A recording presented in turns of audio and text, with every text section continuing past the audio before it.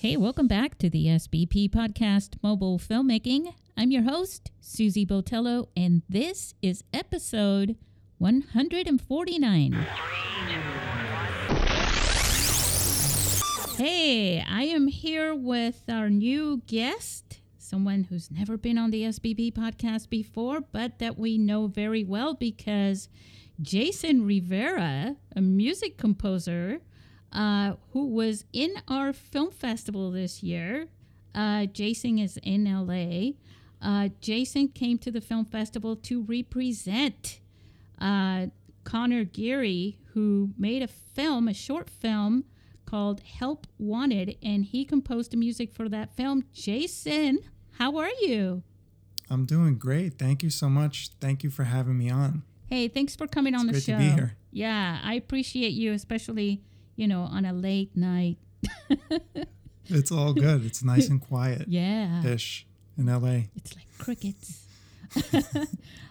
Jason, I'm really excited about you being on the show because I think the listeners are going to love everything, that you have to bring for them. I think it's really inspirational that you score film.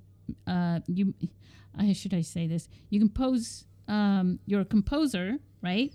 But you score music for films.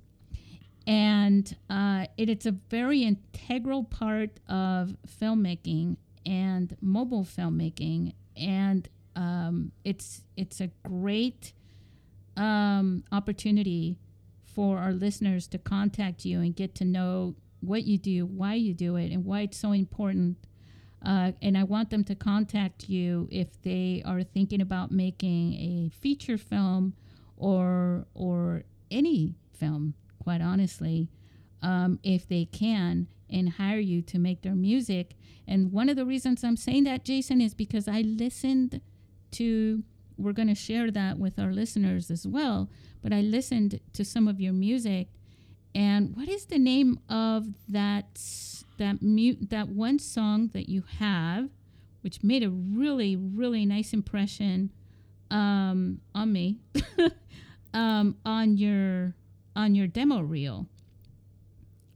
It's one that starts up. For some reason, it reminded me of Top Gun. Interesting. Yeah. Well, thank you. I'm not sure which. Could you hum it? No, I don't have. I'm not that talented. Actually, I think it was called Beam. Oh, okay. Yeah. I don't know why it reminded me of the opening scene of Top Gun, the Mavericks one. Yeah, I could see that for sure.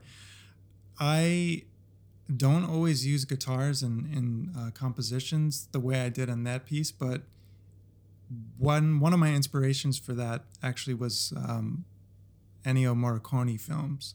Oh. His scores, especially for the spaghetti western films. He featured guitars a lot, and so I hadn't tried that before. So I thought it would be just kind of fun and interesting to use guitar in that way in a composition. But yes, Top Gun, that original main theme features electric guitar all over it. Yep. So I could see that connection. Yeah, and it has a very cinematic, and very emotional, in a way, kind of feeling to it. It's it's my favorite one, just so that you know. Thank you. Yeah, you're very welcome. There's another one there that's also really good, and I mean all of them are good. You're like, what about the rest? Thank you. But speaking of guitars, I wanted to, first of all, how did I want to talk because your dad was a guitarist. He was a bassist, right? Mm-hmm. You played in salsa bands, right? And in the New York area. I was going to bring the salsa up, as my favorite, because of not having anything to do with that. But, I'm a fish taco girl, so. You didn't see that coming, did you? But I wanted to talk about your dad and growing up, in the music. Guys, we're talking right now to a prodigy. because he started writing and making music when he was 4 years old. Jason, I did. that's an incredible story we're going to have to speak to. But let's talk a little bit about how we met and why. If you want to talk about, this film with Connor Geary, because he reached out to you somehow, right? Yeah, we actually we met through something that takes place in LA every year. It's a collaboration filmmakers challenge, and I had done it for the first time last year, and so we connected through that. It's a 2-week filmmaking challenge. Oh. It was a lot of fun, a lot of pressure, and so he reached out to me and remotely, because he's in Indiana and I'm in LA. Yeah. And he just asked me if I'd be interested in working with him, and I checked out an earlier short film that he did, and I liked it. I thought it was a really interesting film. So I said yes. And I actually started writing the score for that short based on the script and a conversation that I had with Connor on the phone about the film. So he was in production while I had started the score on my own out here in LA. And then, so I had, did a bunch of work on it. And then finally, I received the footage from Connor. It was locked. And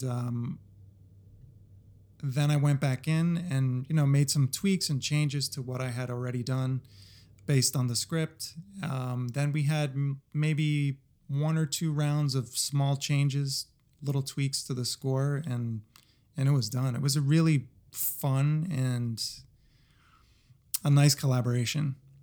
Like the music. The music was light, as well. For Help Wanted, which was a unique little story.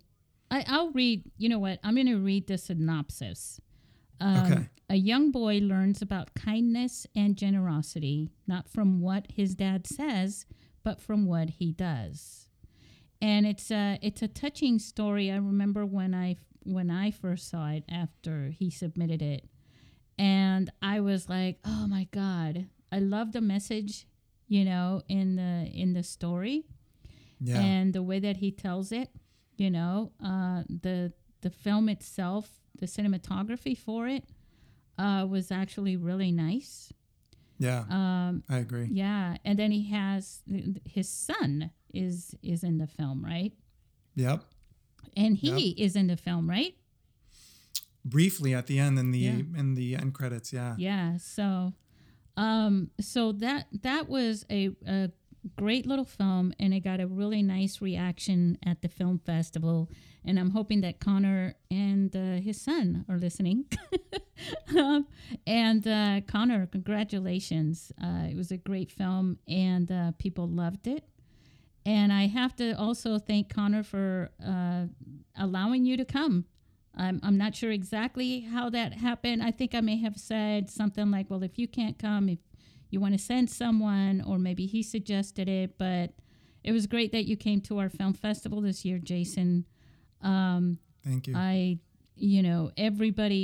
Everybody liked you, and you liked everybody. So Yeah, no, it was a great event, great festival. yeah, and so you were a part of the family there during that weekend. Yeah, and I felt that. I felt that from everybody, and especially from you. Oh, thank you. Yeah, I really appreciate that. Well, I had never, the only person in that festival, of all the filmmakers and participants really that I had met before in person, was Levi Austin Morris. Okay. And everybody else was new to each other and me. And so, wow. Yeah, it's incredible. Yeah, there was just a great energy and so much great work featured in the program. And just, I don't know, it was such a supportive festival. Yeah. I think that's really what it comes down to, It's a support of each other because that's what you hope to get in a film festival, because that support leads to collaboration with Yeah. each other later. And there were a lot of you, like we're going to discuss here. I mean, you're a professional at what you do, and this is part of the benefit of attending a film festival and meeting people like you. Is like, hey, you have, someone in the industry who's a professional that can, you guys can. It's a win-win, basically. Yeah, it is. So let's talk a little bit about you now. If you don't mind. You don't mind, do you? Sure. That's all right. Jason, why don't you tell us, because we're going to start very early, like when you were 4 years old. You're from Puerto Rico? My parents were both born there. Yeah. I was born in New Jersey. Nice. Mm-hmm. Where's that accent? New Jersey. Sometimes if I've had a drink, it'll come out. I've been told. So your parents. So you were born in New Jersey, and your father was a guitarist. Did he play in a band? Well, go ahead and share your story. Sure. Well, he played in salsa bands. He played the upright bass in salsa bands on the East Coast, New Jersey, New York area. And I've heard some of those recordings when I was a teenager, and they're pretty exceptional. Some of the bands that he was in during that time. So, and actually one of my brothers is also studied as a musician. And he and I even played in a band at one point many years ago. But growing up, we always had instruments in the house, basses, guitars, upright pianos. So it just was like part of the environment that I grew up in.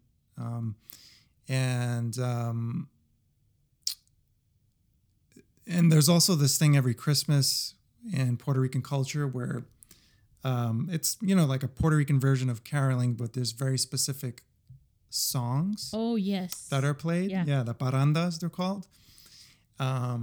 And so it's just part of my family and the culture that I grew up in. And so, naturally, I was always super curious about all the instruments in our home and trying them out and making sounds with them. But also, like, even before that, I just always heard music in my head. Wow. And from the time I was a toddler, I can remember that far back.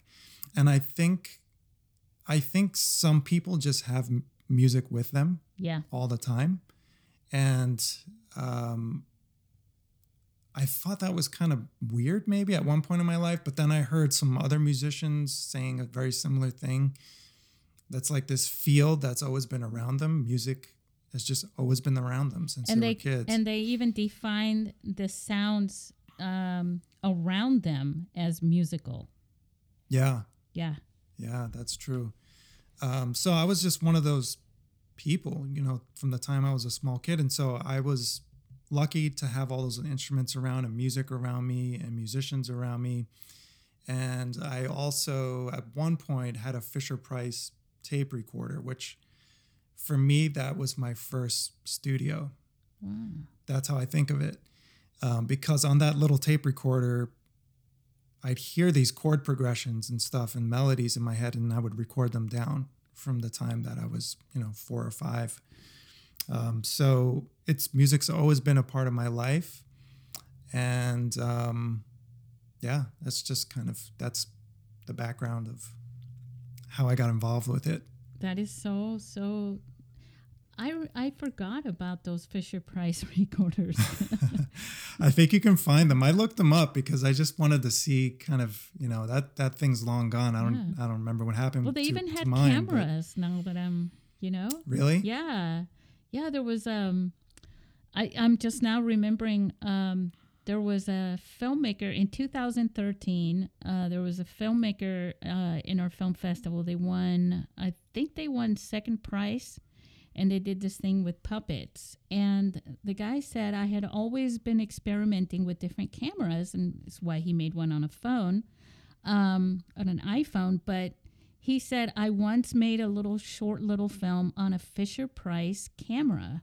And I was like, oh, that's I don't think I want to have a film festival for Fisher Price cameras. But yeah, you just reminded me of that. And That's super cool. yeah. So Fisher Price, man. I didn't know about that. They're like the Apple of toys, right? Exactly. Creativity. Yeah. Yeah, that's really cool. So it was obviously it was embedded in your DNA as part of your family and your culture. And then at what point did you decide? I mean, obviously you're a kid, right? And then as you're growing up, it's just a part of you. At what point did you decide, well, this is a profession for me? Well, so I always was involved with music, but I was also always drawing and painting. I always did both from the time I was a little kid.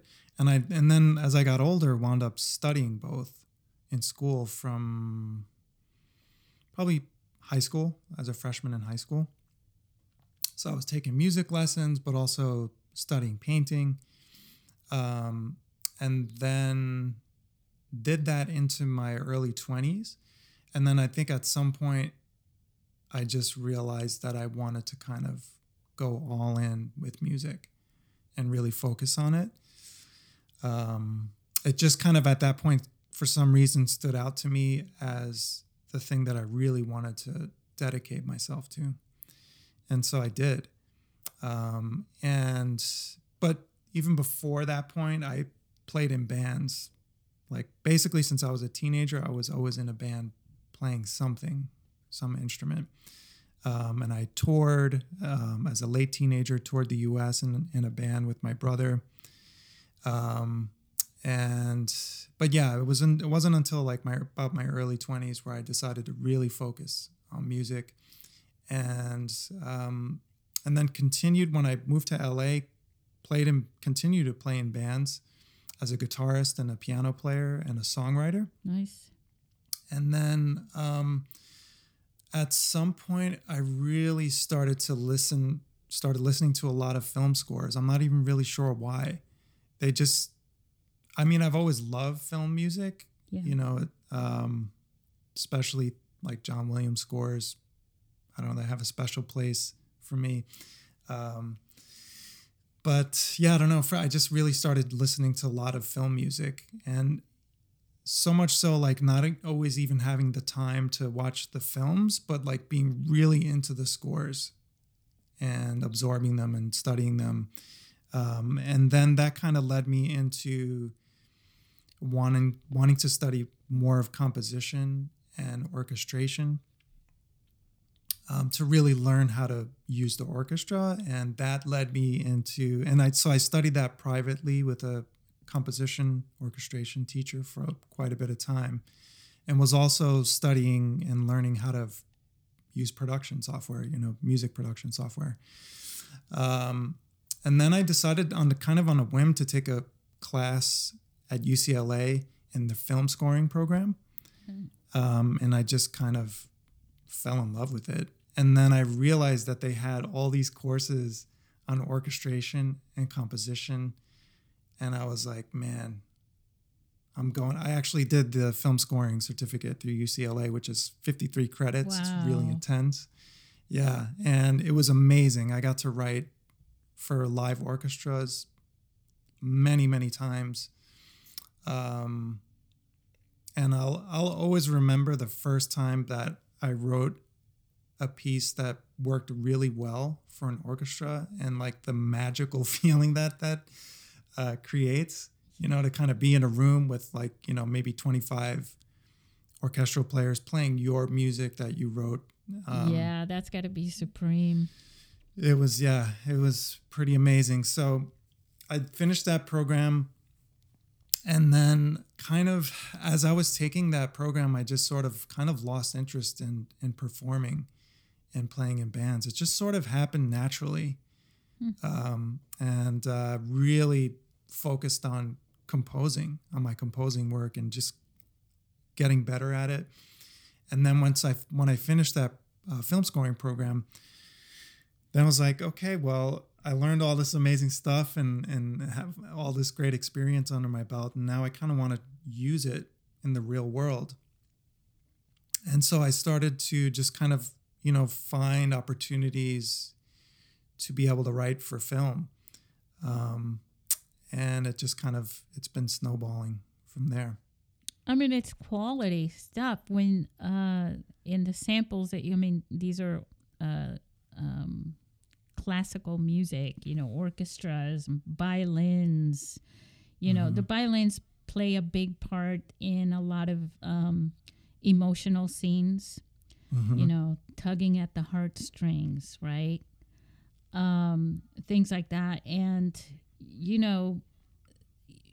how are you able to compose those, or maybe walk us through the process of, let's say someone says, all right, Jason, I'm gonna give you $100,000 for my feature film.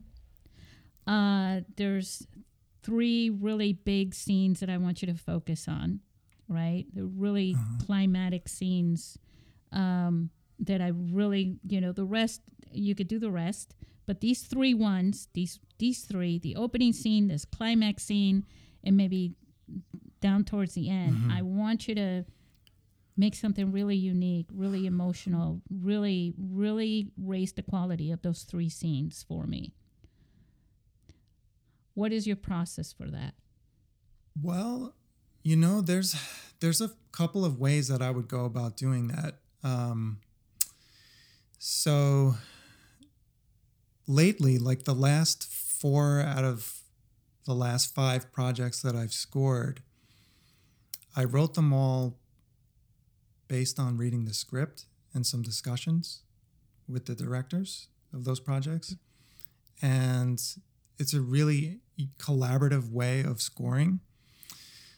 So I find that it takes a little bit more imagination to write music based off of words on a page as opposed to film footage. But I really like working that way. So, if it was that kind of a process, it would be a discussion with the director and, reading the script. And I often like to talk to directors about colors. I want to, especially if I haven't seen any footage, like I want to know, what are you thinking about in terms of a color palette for this film? Now that's interesting. Yeah, because that actually really helps me with choices that I would make in terms of, chords and instrument choices. Well, because I happen to know that when you're doing the color grading and the palettes and things like that, a lot of the films that have, say, a blue tone to it are more police, crime, dramas, things like that. The ones with the greens have more of sci-fi, aliens, spaceships, things like that. And so, that's a really interesting aspect, because I know they bring about, the tones bring about also the emotions and things like that. Definitely. Yeah. It's really important. And so it's, I can, just you mentioning the colors like that for scoring before you even see the footage, right? Yeah. That's really interesting. It's really important. This is no disrespect, but I had a couple of directors kind of ask me, well, why do you need to know that? Or isn't that something like we should be thinking about like way later down the road? It's all connected though. But yeah, I mean, for me, especially if I'm writing based on the script, I want to know, what are you thinking in terms of the color world? It's really important information for me and what I do. Yeah. And then, but if I'm working off of, a locked picture or almost locked picture, it's a little bit of a different process, because at that point, it's been edited. Oh, go ahead. Why don't we explain to people what locked means? Good point. Thank you. So locked is just when, the bulk, either all or almost all of the edits have been done to the film, and it's, basically edited or, being close to being completely edited. And so usually no changes or very little changes would be made to the edit at that point. Yeah, because the audio always is the last part of the process in post-production. Mm-hmm. Exactly. So if I'm working off of footage, especially something that's, almost finished in terms of the editing, then that footage, it has a rhythm to it. And the editor of that project, for me, is almost like a drummer. They're setting the tempo. Yeah. And so if I'm writing to footage, well, it's different because then I need to sit with it. I need to know, ideally, especially if I'm working on chunks of a film, I want to know, like, well, what happened in the previous scene? What's the next scene? That's important information for me. The anticipation. And then just watching the footage and seeing what I would even sometimes just listen, turn down the volume, all the dialogue down, so I could just watch the rhythm, the movements on the screen and the rhythm of the editing. And that would help me set up a tempo or, various tempos in a scene. So that's how I would approach a picture that's, something that's been filmed already. Now, if I have like the complete film, what I like to do actually is try and write the very last music first and figure that out. And the reason... And what you mean by last, you mean at the end of the film? Yeah, like write the most climactic music first. Okay. And then the rest of the preceding score would be leading up to that. And that's a really effective, I've done that on some projects, it's a really effective way to work because you kind of know where you're going. You know what the finish line is and what that's supposed to feel and sound like. And so you can kind of work backwards from that. Because now you can figure out where you're coming from. And you can also give little hints and little teasers in earlier music in that film, to just kind of cue people to where this story might be going. So those are, a couple different ways that I approach projects depending on the nature of the project. And I mean, if someone gave me $100K, I mean, that would be amazing. I would just, I'm sitting here going, just take it into effect or to consider what you just mentioned. There's a lot of psychology in filmmaking. I'm always talking in storytelling in general, there's psychology. But in filmmaking, it's laid out for you. It's not like when you're reading a book, right? Or a story that's written, you're reading it and the reader is turning the words, right, into and the message creatively in their mind. It's their vision. Right. Yep. Right. And when you're listening to music, like I used to go to the back in the 90s, right? Go to the record stores and go through all the records. And they had, a lot of the movies, Alien even had its own record and CDs with their soundtrack. Oh, yeah. And I would go and listen to those because I wasn't going to buy those. I wanted my rock bands or whatever. But I would sit there and spend hours in their stores listening to those things. And it's a form of escape because then you can imagine a movie around it. Not the particular movie, just your own movie. That is so but cool. But in film, right, the director is producing, the filmmaker is producing a filmmaker with people like you involved It's all connected, you know, the color grading, the Yeah. colorist, the editor is working Yep. with you. You're working with them on set to create that footage. The actors, their expressions, Yeah. the pacing, everything is working together. And so you're a big part of that. And it's all psychological Yeah. in so many ways because that is the one medium where everything is laid out in front of you. Mm. As a viewer, you're just sitting there and you're transported into this world and Yeah. you don't understand why you get this that wasn't said. Right. But if you go and analyze it, there was that little violin chord, special chord that Jason showed you or you heard before, but you weren't really listening for Yeah. it. And he only plays it in particular moments with this one particular character Mm-hmm. who is doing this one habitual thing that leads to a clue to something at the end. Yep. Yep. Yeah. I mean, what you're alluding to, I think, is film composers really at the heart, they're storytellers.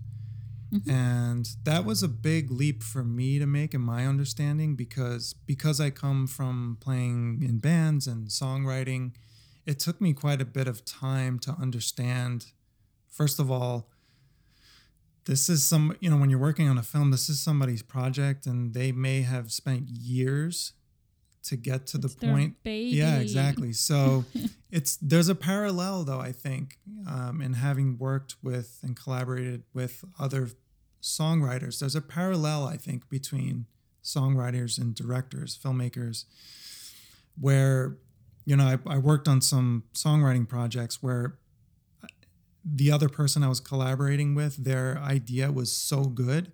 And so my goal as a collaborator in those situations was how could I enhance what's already there and not ruin it? Yeah. And having just respect for songwriting. And so there's something similar, I think, in a way with filmmakers where, like you said, it's their baby. And so just I had to make that jump, though, that mental leap between, being a songwriter, composer, where you just kind of do whatever you want, whatever your heart and imagination desires, to, okay, now actually it's not that, there's a story here and I'm really in my role, I'm part of the storytelling team. And every choice, every decision that I make has to enhance that story, support that story. And you're adding texture to the movie, to the story. Definitely. Yeah. I think where one of the great ways that I learned about that was when I was studying film scoring in school. We watched the first 5 or 10 minutes of Jaws with no music. Oh, yeah. And it kind of looks like a tourism video. There's just nothing really happening on the screen, really. Yeah. And then, kind of A-Bing it with then the actual score. And you realize just how important of an element, not to oversell it, but it's really a big element. No, we did that. We did that in one of my classes too. Yeah. It must be a real popular thing to do with instructors. Just do that with Jaws out of all of That's them. funny. I've never met Yeah. anyone else that had done that in school. That's so cool. Yeah, it was in my cinematography class. Nice. Yeah. Well, that's cool. I'm glad that they were showing you all in the class. Because it's like what you were talking about. It's the juxtaposition of different shots together create a pace and a rhythm. And the anticipation with the dun-dum, dun-dum. And they're going back and forth. They're showing you the shark. Then they're going back to showing you the little kid on the floater thing. Yeah. Go back to the shark, the people on the beach. And it's this little thing between them where I guess if you're listening to an orchestra, right, it's like one instrument, and then another one, and then another one comes in, and it just kind of builds up. Yep. Yeah. And it also makes me think about, I had heard somewhere that sometimes a bad film can be saved by a good score but I think the Yes. reverse is also true. The wrong music, Unfortunately. yeah, the wrong music in a film, could take away from it for sure. But thinking about Jaws, that's an interesting story around that too, because I guess Steven Spielberg was having a lot of trouble with that shark. Mm-hmm. Well, it tore up somebody. In the first scene. Oh, really? I didn't know that. Yeah. So in the first scene, the woman that goes into the water, the girl, Mm-hmm. They're at night and she goes into the water. Oh, let's go swimming. Right. Yeah. It's in the middle of the night. Right. Yeah. Well, apparently they were yanking on her leg from this end and that end, and apparently they yanked on her leg and broke her leg or Wow. something like I that. didn't know that. Yeah, it was and so the screaming was like real. Wow. She was really in pain. Wow. So That's intense. Yeah, But I didn't know that. But I had heard that they had. Well, that might have been part of the trouble that they had with that shark. But I guess they didn't have it on set to use for, and they were on a schedule, obviously, a shooting schedule. So he really relied on the score to help tell that story. Because a lot of You've scenes. gone to Universal Studios, right? Actually, I haven't. I mean, yeah, because so the Jaws thing, it's part of the tour. Right. And I think I was like 9 or something when I first went there and I saw that and I was so disappointed. I was like, it looks like paper mache or something. It was just like, are you serious? That's it? Oh, man. No, I need to get there, though. Although, that's... do they still have my favorite that? theme park. Is that ride still there? I'm pretty sure it's been there for like 150 years. Oh, okay. I mean, it's like, Cool. it's been there forever. Universal Studios they had a fire. I forgot what year they had a fire in, but they had a fire, and I remember the Back to the Future was that part was burned. Mm, I don't know if they brought it back. yeah, I'm I used to not go there sure. and watch the Terminator 2 show and sit at the front row because the Arnold Schwarzenegger guy with the motorcycle comes up at the end.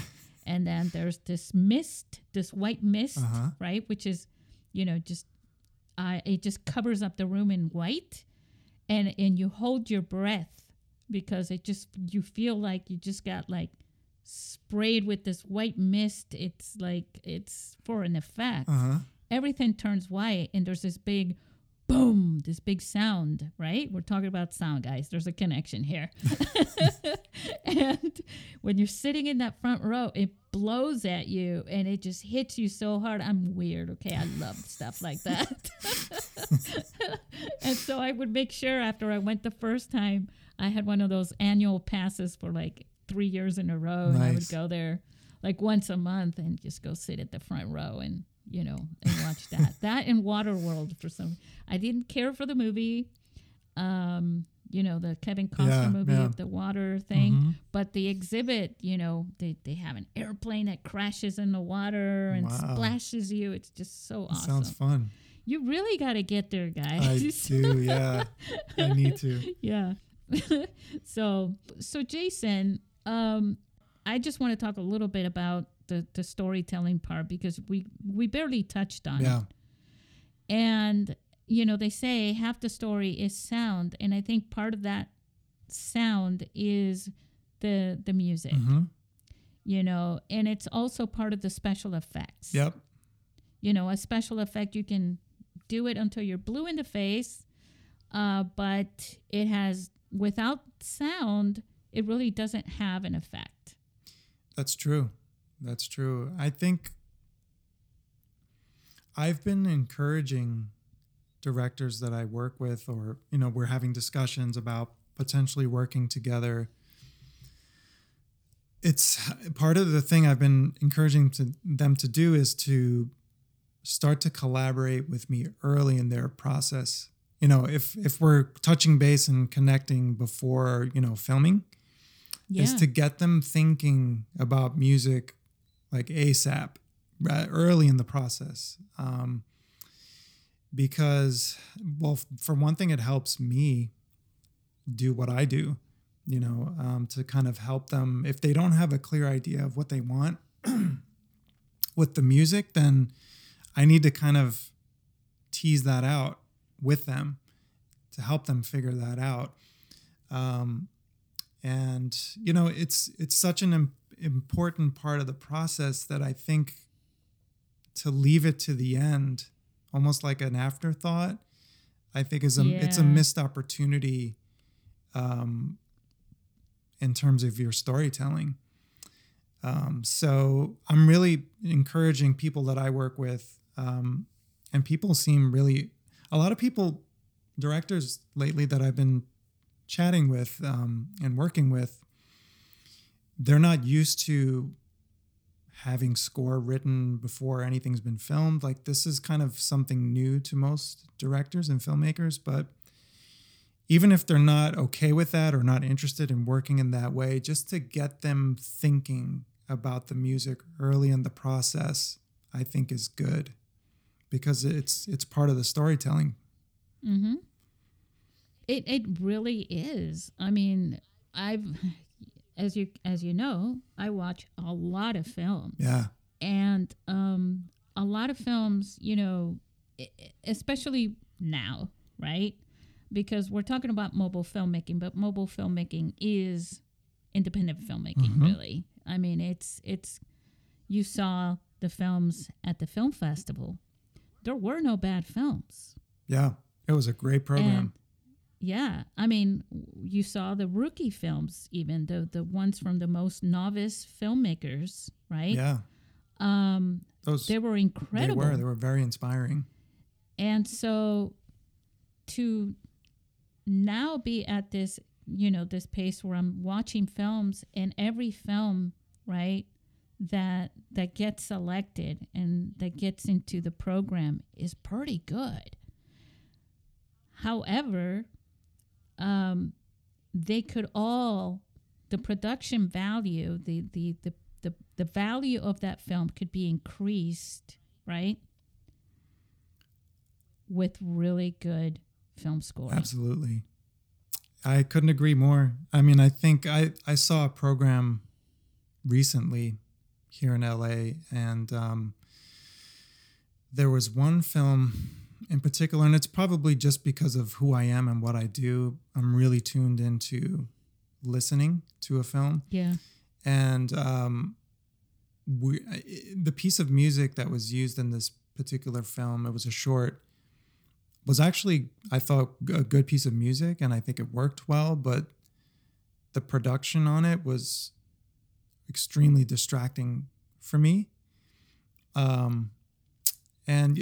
I don't know, maybe it's something that, a casual viewer wouldn't notice, but it kind of took me out of the film. And I don't know why, but I later discovered that the director of the film also did the music. So even just the production side of scoring, I think, has to be done with a lot of care. And it's something that I spend a lot of time, when I have the time, if I have the time on a project, to, not to say to get it perfect, but just to get it to be as good as I can, as I know it can be. Because even if you're writing appropriate music for a scene or a film, it also has to be produced well. So that's a whole other kind of technical thing. Yeah, because you can get away with something, right? And that's not the same thing. Yeah, I mean, it's one thing if it's intentional, like intentionally lo-fi. It's a choice, and I feel like I can tell when that's a choice or when it's just. It's very hard, Jason. I did video production for so long, right? I learned to separate myself from stuff I shot. Yeah, that's good. Because, and I forced myself to separate, to not judge something and criticize something based on who shot it. I used to work with different camera people, and I used to also be a media manager, and I was in charge of thousands and thousands of tapes, little mini DV tapes, and then we would digitize them, and then we were getting, HD, digital files and all those things together. And I would have to label them, organize them, all these things. Wow. And then I would have to pick and choose for different editing pieces that I would edit for to be a part of another, production. Okay. Right. And so it would be, oh, this is some footage that so-and-so shot of this particular, say you're making a documentary, showing the progress of this event, this story. And we would grab from this and that and different times, different years, different people recording it, Right. Capturing the footage. And I would have to somehow put this all together. And some of it was mine, right? Uh-huh. And I was able to finally force myself to say, even though I shot this, that doesn't make it good. I don't see it with the eye of look how good it is or look how bad that is, because it can work both ways. Definitely. It just matters to the story and the intention. When you're editing, you have to have intention. When you're making a movie and you're telling a story, you have to have intention. If you don't have the intention, everything is just sort of like Jello. Yep. It's just, You're just sort of mushed together. There it is. Yeah. And from what I do, you're just kind of guessing. You're just kind of hoping, this or that'll work, And there's certainly a part of the process is intuitive, and at least for me, it's intuitive. But there's also, like you said, it needs to be a balance between intuition and intent. Yeah. And it's hard because there, also film is a science, but it's art. Music's and the same way. Those two things together, right? Because music, art, even all art, there's a science to all art, because when you're thinking about it as a creator, right, of that, it's always, it's like it. I don't mean intent in that sense. The science part is the intent, and the art part is the, what you call your intuition. It's the heart of it. It's the expression, whatever. Let me splash that there. Oh, look, that worked. Yeah. There's the other part that goes in and says that actually fits. And we've all experienced that with music or film or anything, where you do something and you drop it there and it actually works. And you're like, I'm leaving it. Yep. And that's the intention. Yep. Yeah. And, you mentioned science, and there's a lot of math too in music, for sure. And I hate math. I never liked math until I really got deep into composing and music theory. And then it just sort of all clicked for me. But that's why I would hire you. But yeah, there's quite a bit of math actually, and even in film scoring. But that, like you were talking about intentionality, and that's something that I try to bring to a project from the first choice that I make all the way to the last choice that I make in the last cue that I write. So like I start my whole writing process really intentional. And that's why I kind of try to tease as much information about a project that I'm working on from the director. I want to know about colors. I want to know backstories. I want to read the script, because that's all the information that's going to help me make better choices as a film composer. And so, yeah, I'm just very intentional about my process. It's all I don't really talk to the directors about it. And I feel like if you do it right, you don't need to, because the thing just works. The cue just works in the scene, and they're just happy with it. And certainly I think for me now, scoring is also very intuitive. Like I could just drop a piece of like, film in front of me, a scene, and I've done it enough times now that it's very intuitive, like what I need to do, which is a cool feeling because it Yes. wasn't always like that for me. It took a number of projects before I got to that point. And then one day I was just working on a project. I was like, oh, it's intuitive, the film scoring process. But even with that, like it's still very intentional for me in the choices that I make, and in even things like the keys that I choose to write in, the key signatures, and any changes that I make to different keys. Like it's all very intentional. But all of those things are in service of the story that we're working on. Yeah, I think that's actually, I've had a conversation with different guests. Well, many conversations with different guests.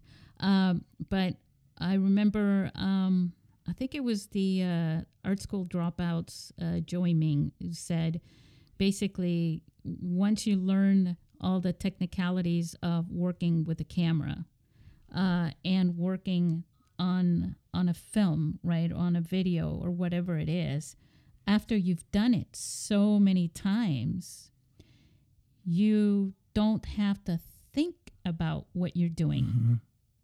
You don't have to think about it in detail. Yeah.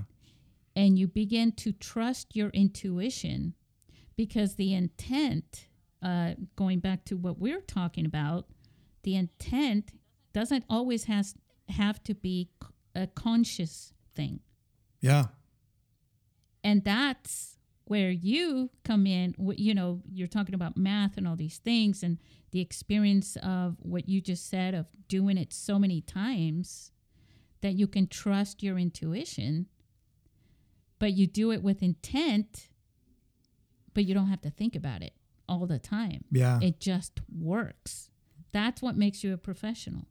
Well, thank you. I appreciate And that comes with experience. It does, yeah. And that's really inspiring, Jason.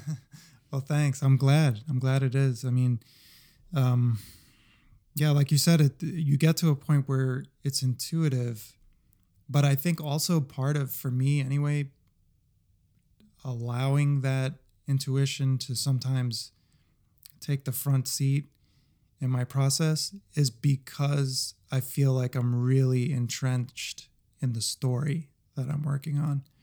That's and it. So it's already in my subconscious. And so I know whether this instrument is the right choice or not, Yeah. And like a story, you know what should be happening before this other thing happens. And the very basics of a story, right? On a timeline.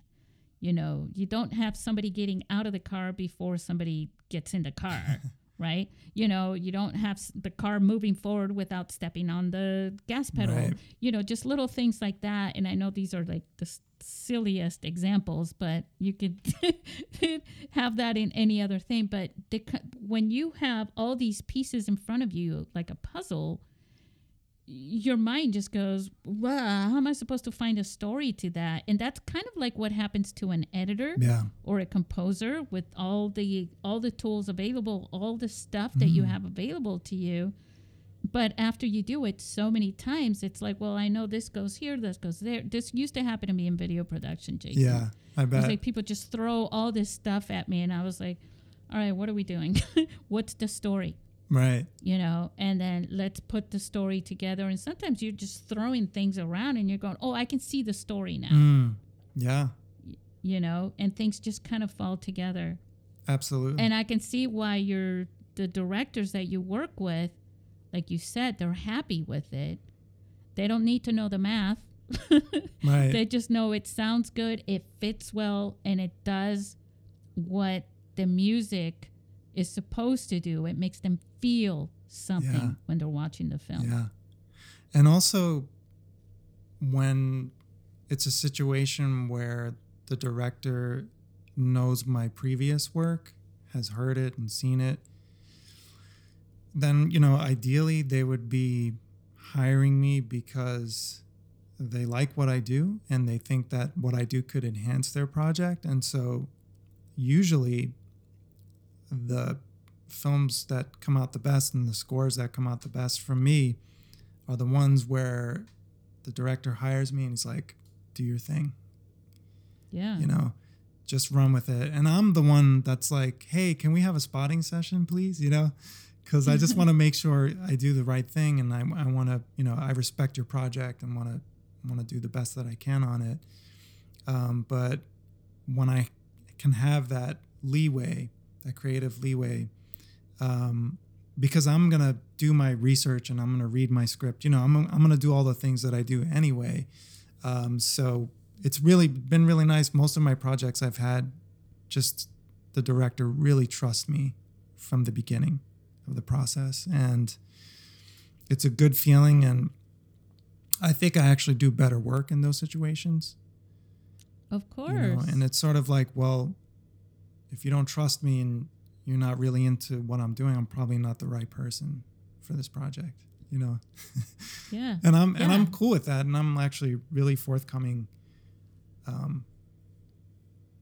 in terms of, you know, I think you need to have the right person to execute your vision, to help you execute the vision that you're going for, you know? Yeah, nervous people make mistakes.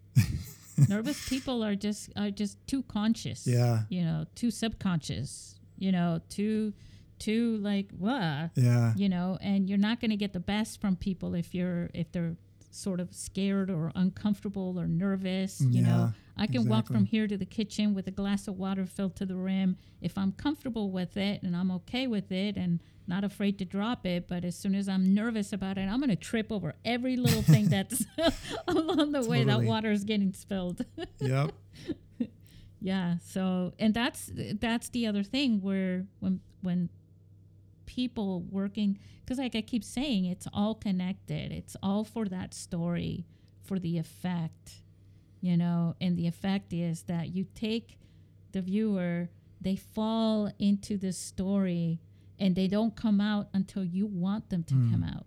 Yeah. And the message that rolls around in their head afterwards, you know, for days working this thing out, you know, or just thinking about it and connecting it to their own stories and feelings and things like that, that's all intentional. Yeah.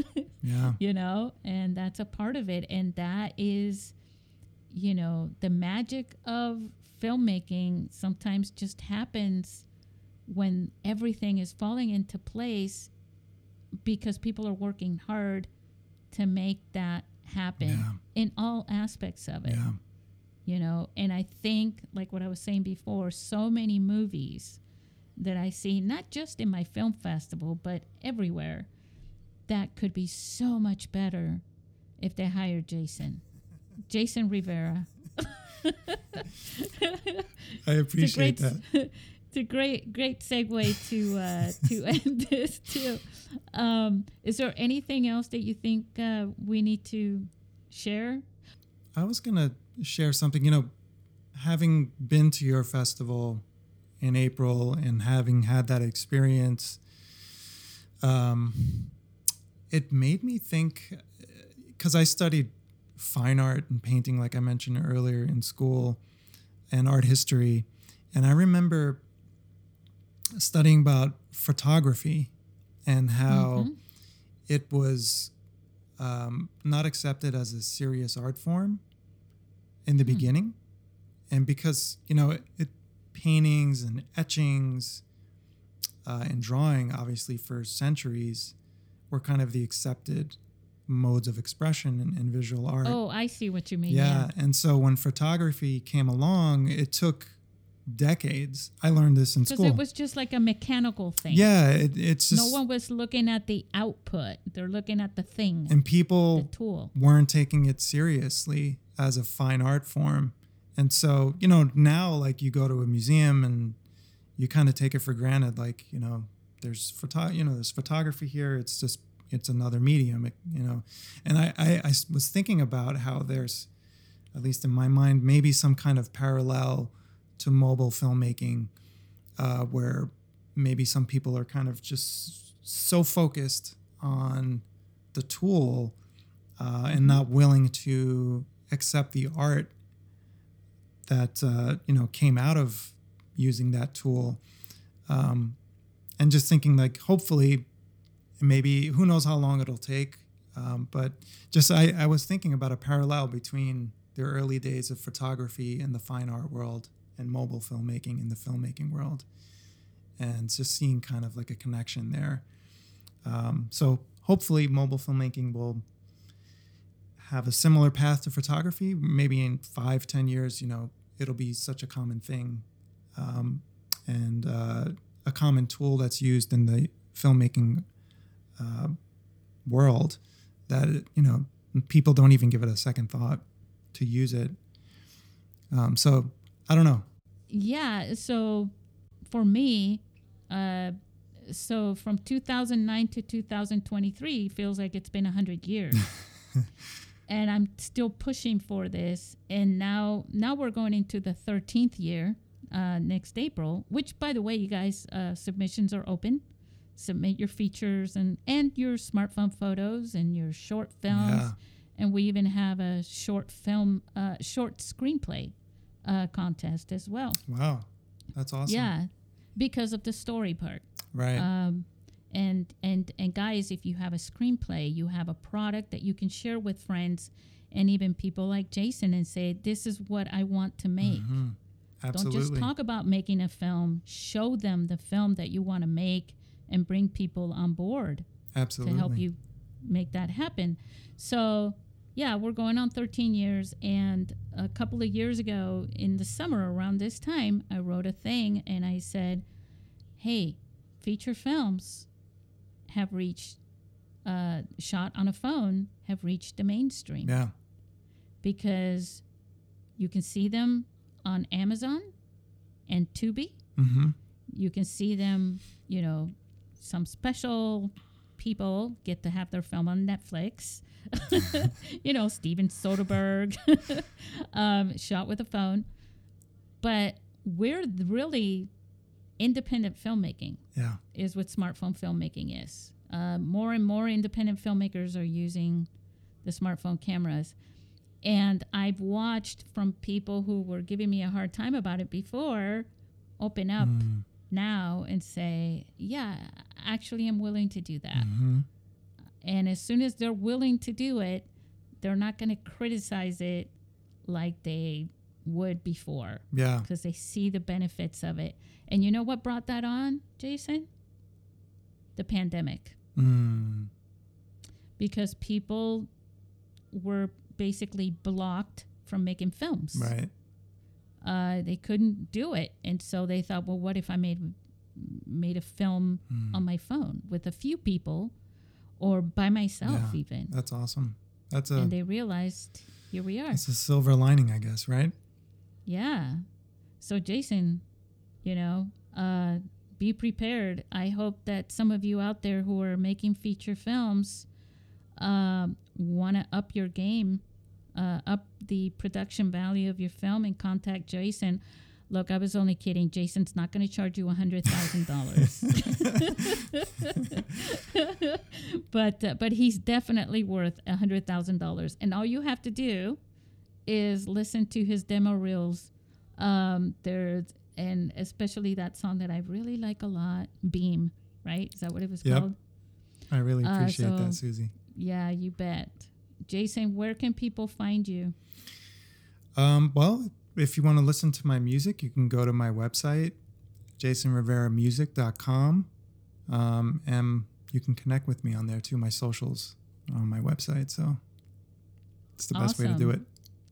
Yeah. All right, do this one thing. I do this one thing at the end. Say goodbye to our listeners. All right, everybody.